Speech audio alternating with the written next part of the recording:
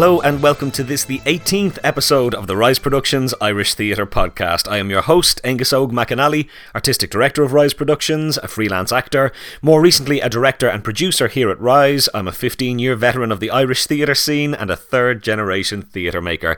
And as ever, we are coming to you live from our studios at the Irish Theatre Institute in the heart of Dublin's cultural quarter of Temple Bar. And as ever, we are bringing you this podcast absolutely free of charge. We've promised that we'll never ever charge for these interviews, but we are, as ever, looking for you to put your money back into Irish theatre. What's the easiest way to go and do that? Go and buy yourself some tickets. It's very straightforward, it's very simple, it keeps the whole machine ticking over. Make this week a week where you go, won't go to the pub this Saturday, I'll go straight to the theatre first. And you know what, you can even have a pint there at the interval and after the show. It'll be fine, get your arse in a seat, it's a beautiful thing. If this week things are a little tight and you can't quite afford some theatre tickets, maybe head on over to one of the crowdsourcing websites like fundit.ie and check out some of the campaigns the theatre companies are running over there. I see that Ramblin' Man are still running their campaign over on Fundit for their production of True West, which is coming up very soon, and that's one that's definitely worth checking out and supporting. There are other ways, of course, you can support without having to put your hand in your pocket. Maybe tell people about this podcast, whether that's in person over a cup of coffee, or by sharing the link on Facebook, or by retweeting the link that we put out on Twitter.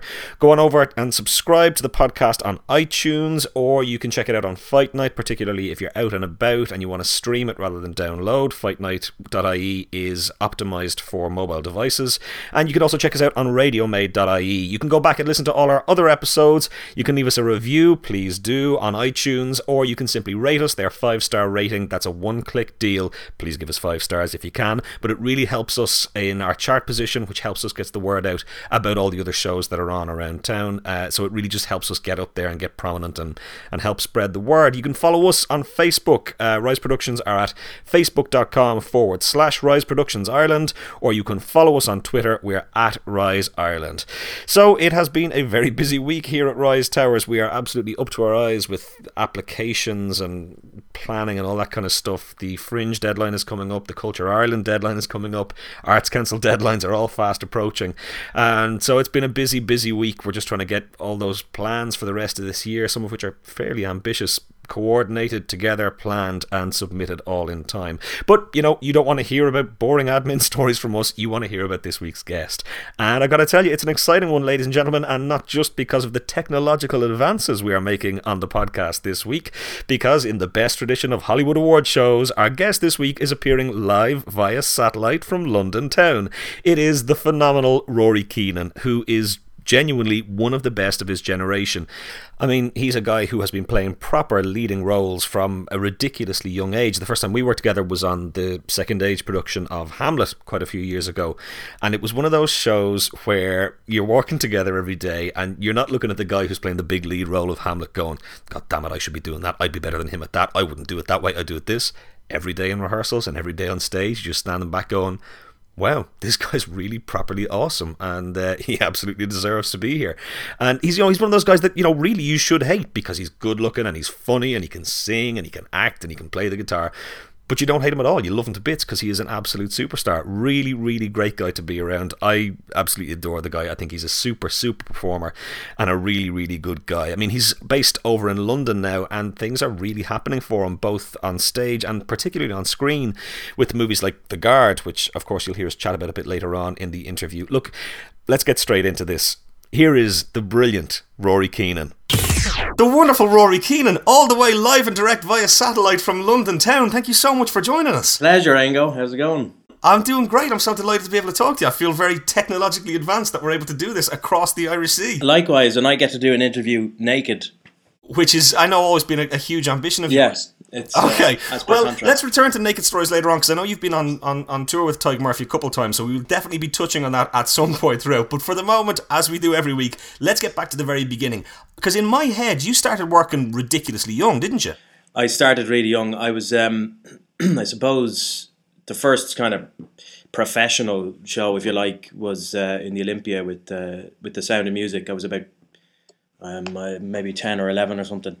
Yeah. And that was, I suppose that's how it started. It was an open audition. My two sisters, who are also actors, Sinead and Grania, they were driven over to this open audition because a friend of theirs was going in for it, and they said, do you want to go in and do this open audition for one of the Von Trapp kids? And I think I was waiting in the car, and it was easier if Mum brought me in as well. I think it was the old Diggs Lane is where it was. All right. And so I said, and Mum was like, "Yeah, here, do you want to just go in and give it a shot?" So I was kind of bored, and I went in, and I ended up getting it, and I subsequently did about 2 or 3 other shows with that director. That was Michael Scott. All right, of course. Yeah, Who gave me my start as well. Yeah. I think he gave a lot of us because I mean he obviously he did a lot of musicals and stuff, and there was a panto, so he'd be casting a lot of kids. So yeah, and we went on. That was 1990, 91 maybe, and then we did like The Wizard of Oz, and we did Carousel with Cyril Cusack, and so it kind of snowballed. But I previous to that, I had done a bit of radio as well. Right. Okay. So like I think I remember being pulled out of school when I was a kid, and someone in RTE wanted a child voice or something for something or other. So I think I was the one who was being mischievous at the back of the class and taking the piss out of teachers and stuff. So I was he, and that's pretty much where it started, I think. And you hadn't been doing some kind of Young Gaiety School or Betty Ann Norton or No, those well, we did actually, yeah. That's right. I was in the Knockline Community Centre. There was a little drama outfit called the Coffee School of Drama with Eva and Catherine Coffey, who I believe are still going. And we were. I started that, and then my sisters followed suit. So yeah, we were doing that every week, speech and drama stuff, which was great. You know. We did the feshes, and we did our exams in speech and drama, which are horrible, but I think it paid dividends ultimately. So then, talk to me. So that's you in kind of your early teens at that stage. Yeah. So then, as you get a little older, at what point did you decide, right, I'm going to make a go of this career-wise?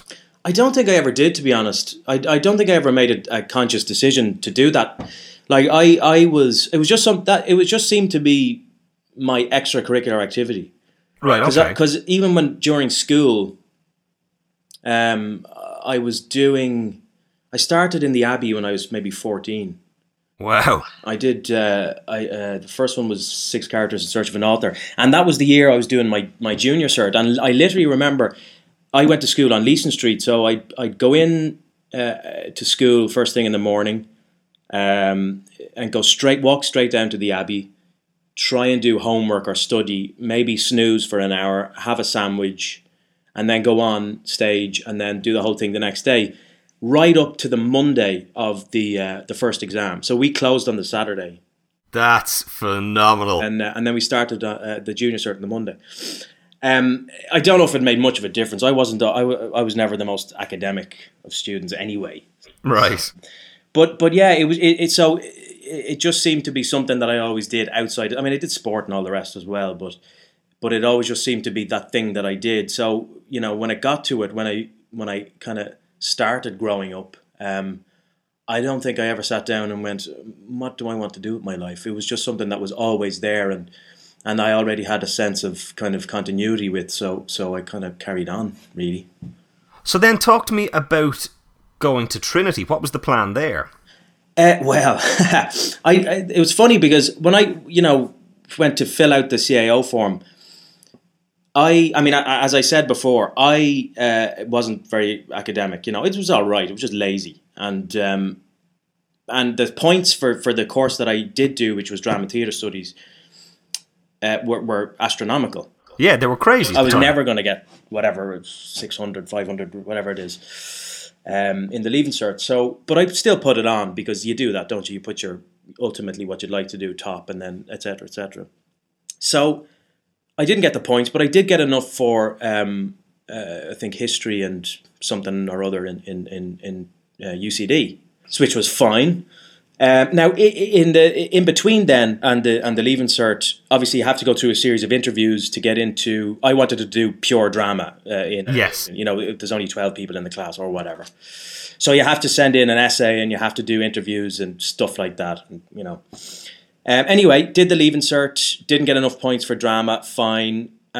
And was expecting an offer from UCD, as you do. You get your letter from whatever third level institution, and you accept it or you take the next one on the list or whatever. So I was expecting one from UCD, But one came from Trinity. And I remember my mum on the phone, she said, you've got into Trinity. And I said, well, that's clearly a mistake. I didn't get enough points. and I said to her, hang on a second, read that letter to me again that was sent 4 months ago. It's under my bed. And the letter, it turned out the letter was an unconditional offer from Trinity. So really? The whole headache of the Leaving Cert was unnecessary, because all I needed was to pass the bare minimum requirements and I would have got into Trinity. And is this because your application and essays and interviews and stuff had been just so ridiculously awesome that they said we must have this kid no matter what? I think it's because I'd already had quite a bit of experience in theatre and stuff, and I could waffle with the best of them. So they it was an unconditional offer. They hand out 1 or 2 every year, and we just didn't read the letter at the time. That is amazing. The letter said what we thought it said: should you get enough points, but it turned out to be all you need is such and such points and you're in. So that's pretty much what I did, and I was glad it was an academic course, because I don't think I ever really entertained the notion of studying acting formally.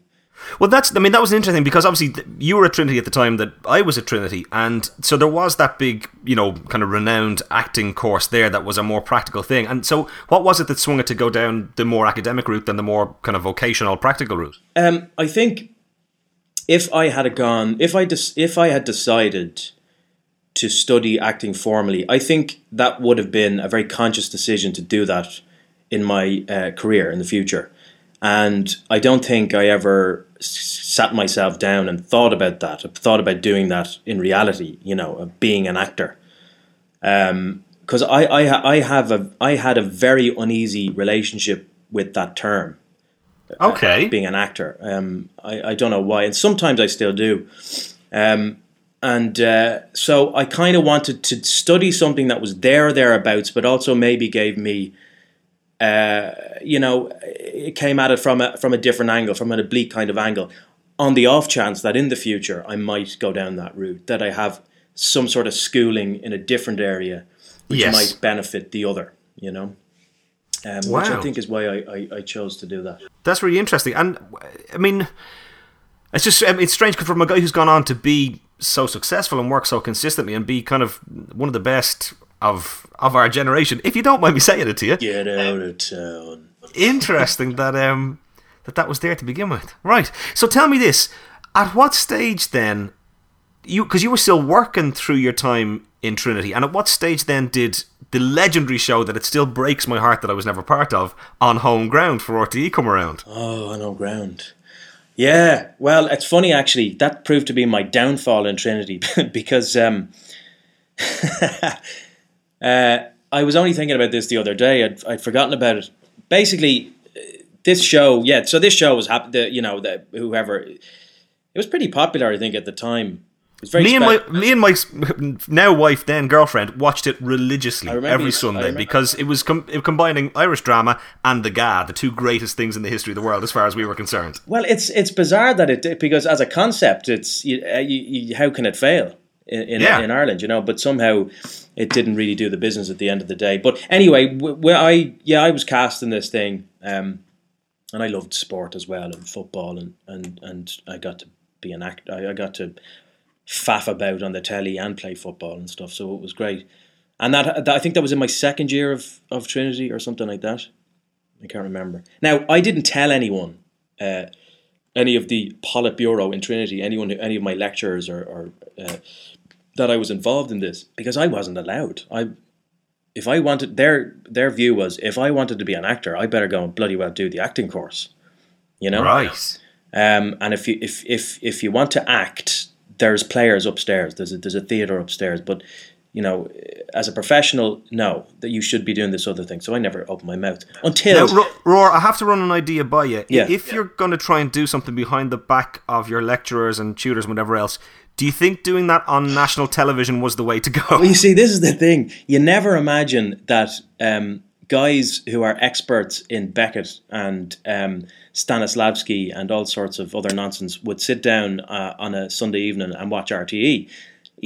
Those two worlds in my head never made sense together. So I thought, I'm safe as houses with this. And how I was caught, how they found out was Dr. Matthew Causey, who's an American Yes, of course. happened to go and buy a telly in Power City one Saturday afternoon.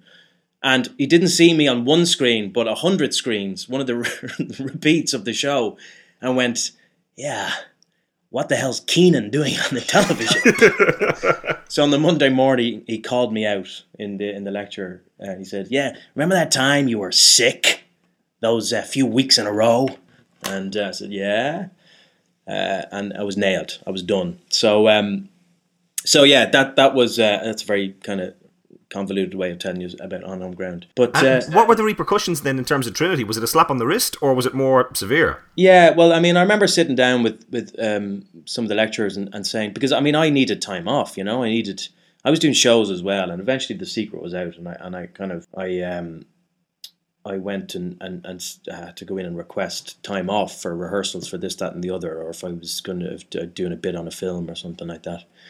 And they weren't too happy, because it just meant that I constantly had to delay handing in essays and stuff like that. So, but I got away with it, you know. And I did all right in my exams at the end, and I, you know, got a good degree.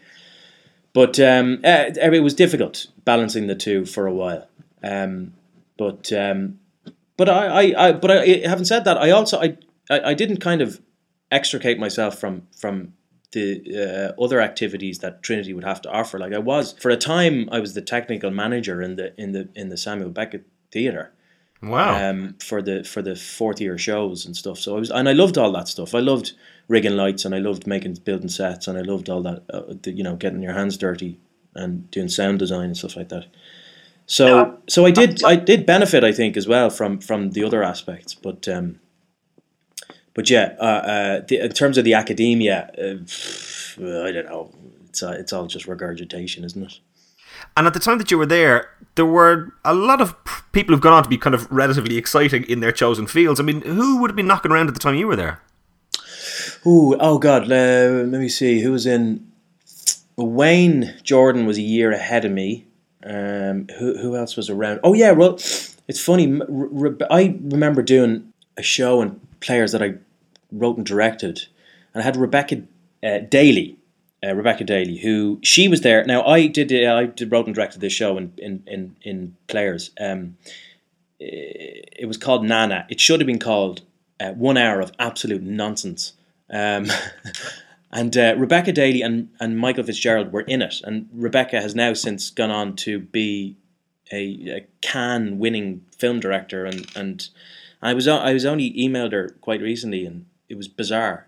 Just like the last time I saw you, I had you doing all sorts of rubbish in this thing, and she was saying, yeah, the last time I saw you, and we went two completely different ways. So that was weird. There was people like that who did go on to do really good things, and that's Rebecca. Her movie is The Other Side of Sleep. Yes, indeed. Doing really well at the moment. And who else was there? I mean, God, I mean, there was guys. I mean, a lot of our contemporaries that, you know, would. Who was there? So it was Michael Fitzgerald. There was. Alan Leach would have. Alan Leach was there. He was in my class. Yeah, that's right. He's over here as well. And there was guys like. Jesus, I obviously didn't turn up in many lectures. I can't really remember who it was. But there was a real motley crew of people who went off and explored different avenues in theatre afterwards. It was great, actually, that we all didn't fall into the same area, you know. So talk to me then about the transition from having to juggle that college career at the same time to being able to then, having finished up, give acting 100%. I mean, even at that stage in your head, had you gone, right, look, this is what I am now a professional actor, let's go at it? Absolutely not, no. I still hadn't. I mean, for years I'd flirted with joining the army. Really? Before, yeah, I'd signed up. I had the papers for 2 years in a row to fly air to sign up to the Air Corps, and I was thinking of doing that, and I never went through with it, and there was other stuff I was kind of vaguely interested in. So again, I never kind of went, right, this is what I'm doing now. But after I did this film. It was a pretty big film at the time when it came over. Reign of Fire. It was a huge budget film, and I got a small part in that. And I was doing that, I think, right up to the morning. I had a night shoot right before my final exams. Wow. So I'd finish at 6 and then I'd go home for sleep for an hour, go in and do the exams. So there was that kind of sense of continuity that made me not question what I was doing. Do you know what I mean? There was never a break in the life in Trinity and the life outside of Trinity. There was always something sewing it together, which was me doing acting. And then when I finished ultimately in Trinity, I think the first show I did was, I could be wrong now, was The Drunkard with Lynn Parker. Tom Murphy's The Drunkard. Right, okay. And I was the title role. It was probably my first kind of leading character in theatre. But again, you would have still been quite young at that stage. I would have been early 20s, 21, 22, something like that. Because it seems to me that, again, I mean, obviously you've been working away consistently and doing good stuff, and like you say, bigger things like Reign of Fire, which would have been, big high-profile stuff. But it seems to me, even by that standard, you were getting big leading roles where you were carrying the show on your shoulders from a very early age. I mean, even, obviously, we first worked together on Hamlet. That's right, yeah. And you were playing Hamlet, it must have been about 23, 24 as well. Probably was, right? Yeah, 23, 24. Yeah, which was great, and totally, completely lucky to be able to do that at that age. Probably too young in retrospect, to take on that kind of stuff.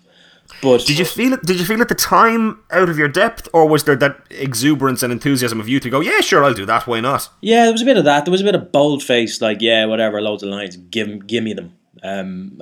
Yeah, probably. But when I think back now, I kind of go. But I don't know. At the same token, you don't set out to do to play a role in order to get it 100% right and in order to be definitive. I mean, you can always have a second bite of the cherry. You can always revisit it. Yeah. Not, when you look back, it doesn't always have to be, yes, that was a defining moment and that was a defining role I played. So maybe I'm wrong to think that. Maybe yeah, that's just the way it was. And I was very lucky to do it, so I shouldn't really worry about how good or bad it was.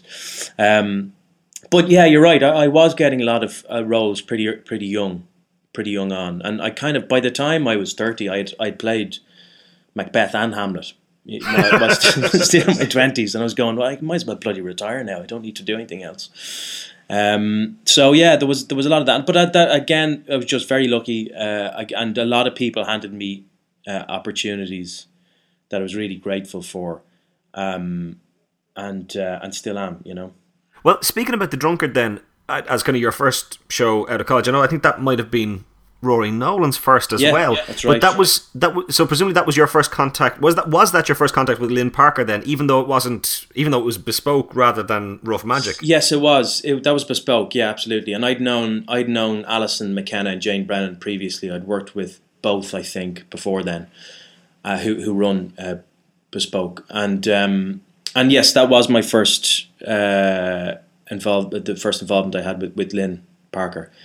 And it was great because I had been a huge Tom Murphy fan as well. So it was, two birds with one stone. It was fantastic. And then, yeah, Rory Nolan was there, and I think he had just finished The Gaiety, like the previous Friday or something like that. And there were two Rorys in one room, which was shocking. Well, as you know, this has given rise to me referring to you both as Rory Haim and Rory Feldman. Yes. And you still haven't told us who's who. Who's the drugged out, washed up one? I couldn't possibly comment, Rory. We know who the chubby red one is, but who?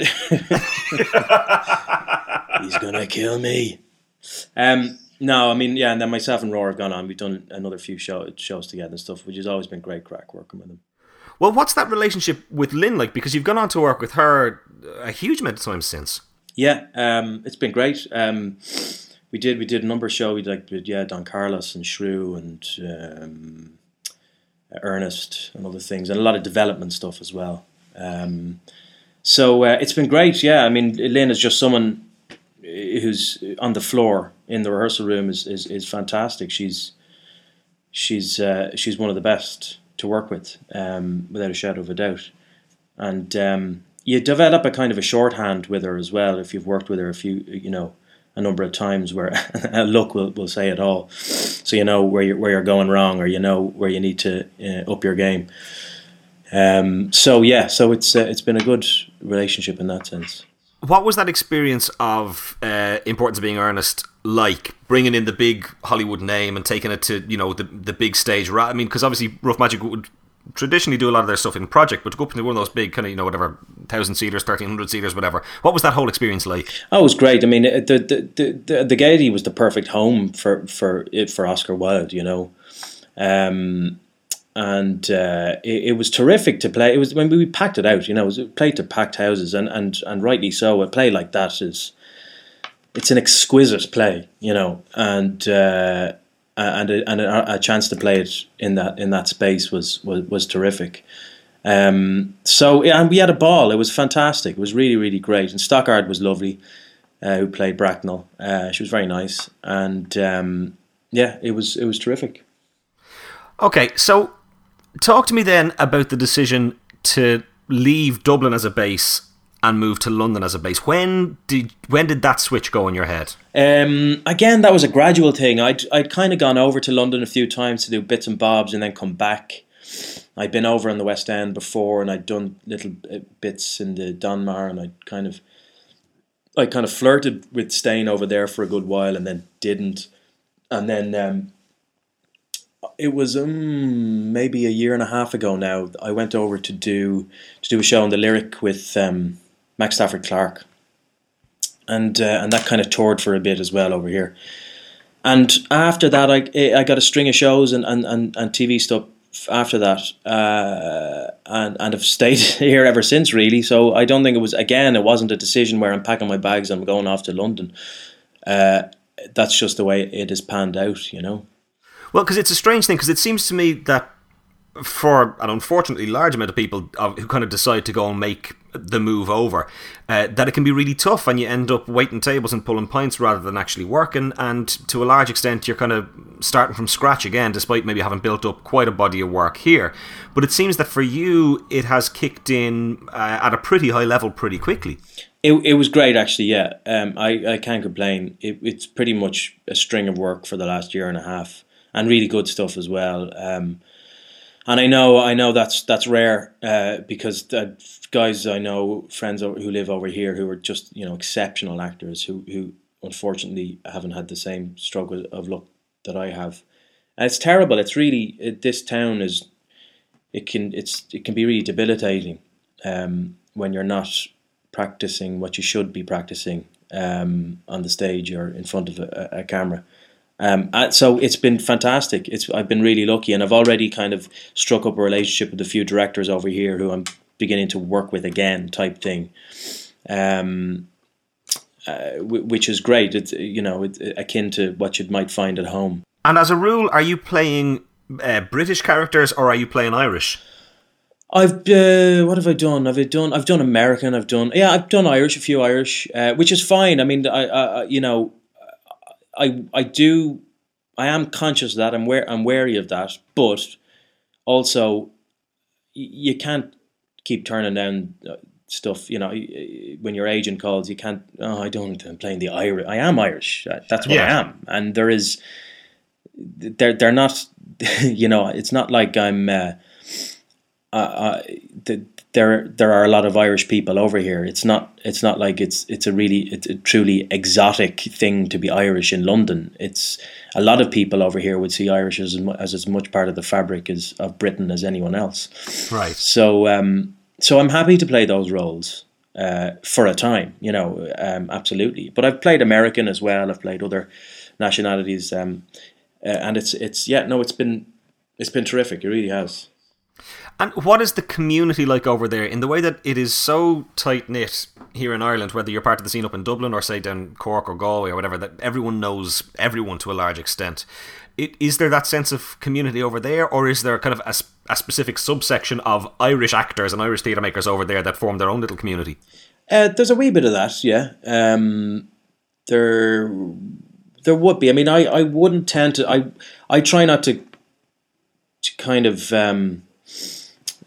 gravitate towards little pockets of in-groupy in groups in London, you know, because I think that's ultimately it's probably not healthy in terms of striking up relationships with other people outside of those groups.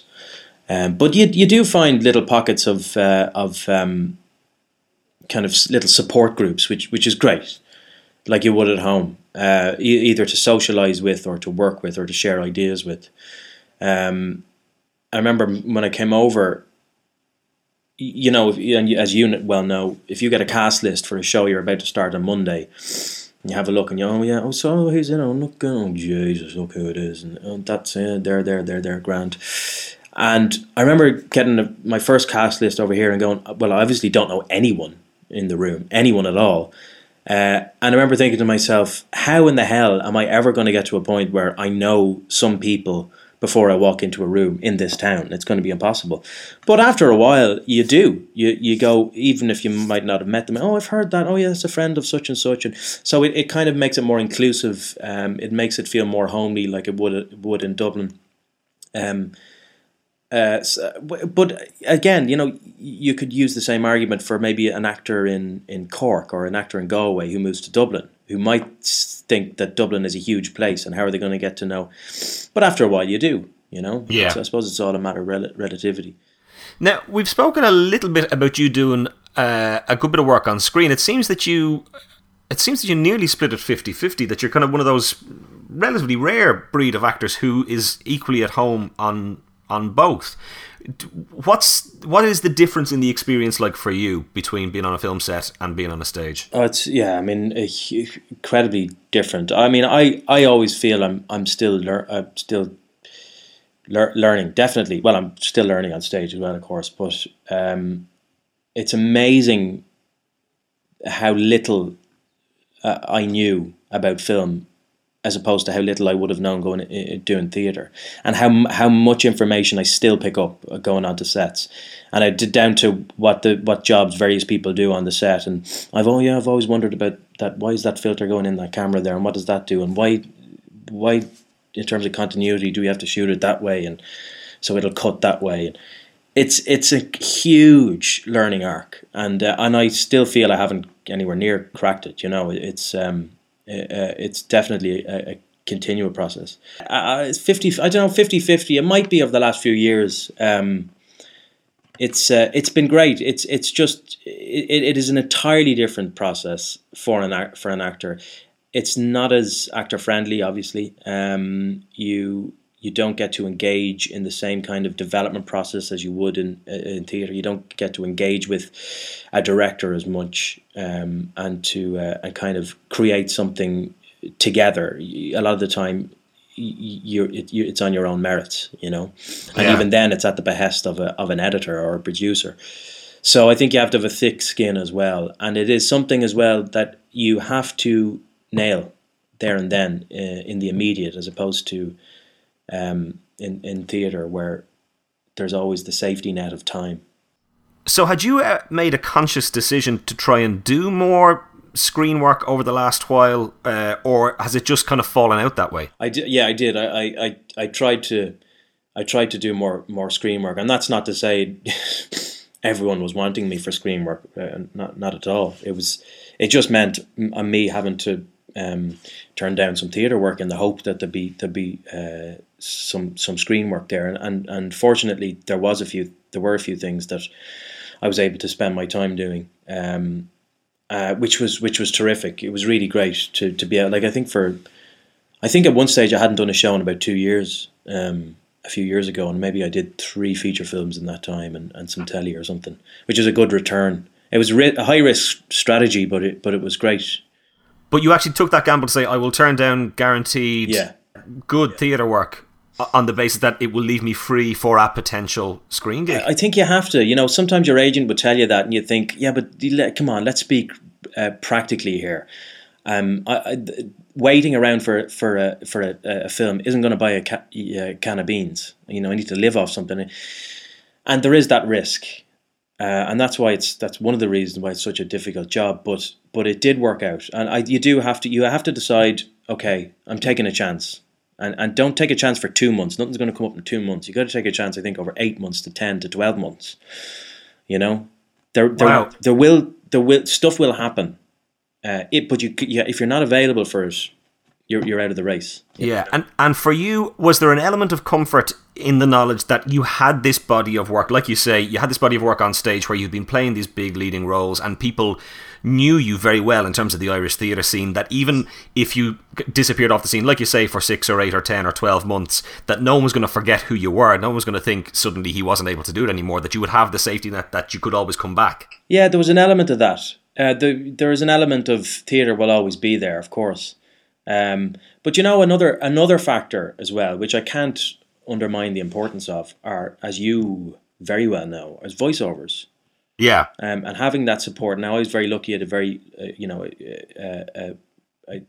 lot of regular voiceover gigs during that time, which meant I didn't have to choose jobs purely on the basis of money.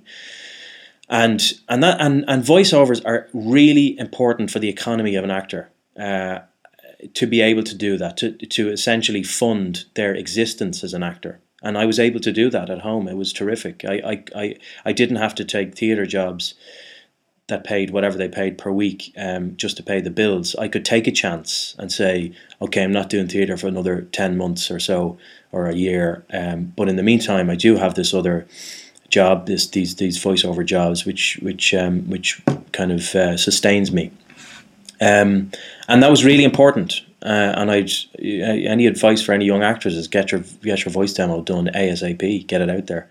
Definitely don't. They'll be taking our work, Roar. Definitely don't record a demo. Right, we're fine. Don't listen to me. Don't even go near a microphone. They'll kill you. We're full up. This ship is full. It's fine. So, okay, come here to me then. A two-pronged question on that. Have you been able to transfer that voiceover work over to England? And if so, what's it like over there? And secondly, have you any of those hilarious Hollywood stories of I turned down Gone with the Wind or Back to the Future, whatever, from the work that you might have turned down during that period of time? Well, in terms of the voiceover over here, not quite yet. I mean, I'm supposed to be doing a new demo over here. I have to kind of finesse my demo to kind of suit this market over here, which is slightly different, you know. So I have to get onto that. In terms of stuff I turned down, no, I don't think I have any huge regrets. There were a few close calls. There were a few very close calls of big enough projects that I couldn't do because I was involved in shows, basically. Right. So that's what I mean by taking a chance of time off. If you're not in, you can't win, you know. And they were, one of them in particular was pretty painful, but it's fine. I moved on and have since forgotten about it. Really. Are you allowed to tell us what it was, or is that top secret to the day you die? It was something. It was something that I was booked on an airplane to go to LA twice, basically, to meet a fairly renowned director, and I couldn't go because of a show I was doing at the time. Yikes! But we'll all have those stories eventually, you know. That's the nature of the business. Sure. And I don't actually see it as the one that got away at all, because in the space of time that I would have spent doing that, I did some other really great work I'm proud of. So I don't really regret that, to be honest. Right, there are two particular movies that we have to talk about. One because I loved it, and one because it's been enormous. I went to see Zonad twice in the pictures because it's one of the best movies I've seen in long and many's a day. Particularly, not just Irish movies, but I had such a great time at watching that. You're the one. You saw it. Yeah, it was great. I still stand by that film. I think it's hilarious. It just didn't wash in Ireland. Surprisingly, it did really well in the States. We went to Tribeca with it in New York. It went to was it Sundance or one of those other ones? It did really well there, and it just didn't wash at home. And there's no one to blame for that. It just wasn't. It didn't taste people's appetite. They didn't go for it. Did you know what movie you were making at the time, or did it just go, let's go at this and see what comes out? Because it is, you know, stylistically, it's not the traditional Irish movie of my parents beat me and it rained all the time and I was unemployed or whatever else. It's not stylistically any kind of movie. That's the thing. There was about 3 or 4 different genres in it, and I mean, we didn't really know what we were shooting when we were shooting it. I mean, there was a point where I think we shot initially for 6 weeks, and then we went away, and then maybe a year later we did another 3 or 4 weeks. Wow. So, and the first cut was, I think, well over 2 hours long. For a comedy, is death, you know. Yeah. But we did kind of know, the kind of the general area, the general target that John and Kieran Carney wanted to hit with it. But it was great fun. There was a lot of arson about on the set and just being silly. But I kind of, I haven't seen it in a long time, but I do giggle at that film. I think it's pretty funny. And then the other one we absolutely have to mention is The Guard, which is it officially the highest grossing Irish movie of all time or something now? I think it's the highest grossing independent Irish movie, but then I think, well, has there ever been a non-independent Irish movie? You know, so yeah, it's done huge business. It's been great, and I remember we got this reading the script whenever that was, a year and a half or 2 years ago, and going, yeah, that's a winner. And with Brendan Gleeson in that role, it's a definite winner. It's a terrific script, and the script that we got was essentially word for word the shooting script. Really? Yeah, it was unbelievable, and that's the McDonaghs for you. They just they kind of self-edit all the time, and they write really lean. So everything that was in there stayed in the movie, and it's huge success. It's been fantastic. What was that set like to work on? Oh, it was vicious. We shot in, I think, November in Connemara. Wow. In the middle of nowhere with sideways rain. It was that type of deal. But and you had Don Cheadle there. You know this. I don't think he'd ever been to Ireland before, and he was. He didn't know what was going on with the rain and with the weather, with the conditions. And I remember standing outside one night and going, this is working outdoors in Ireland. You know, welcome. It was a terrific shoot, and hopefully we're doing another one in November or October. Really, like a follow up? Not so much a follow up, but kind of a companion film. I'm not sure. No, it's a different film completely, but it's the same team. Brendan is doing it as well, Brendan Gleeson, and a few others. So that'll be in October at home. So it'll be nice to get home for a while to do that. Excellent stuff.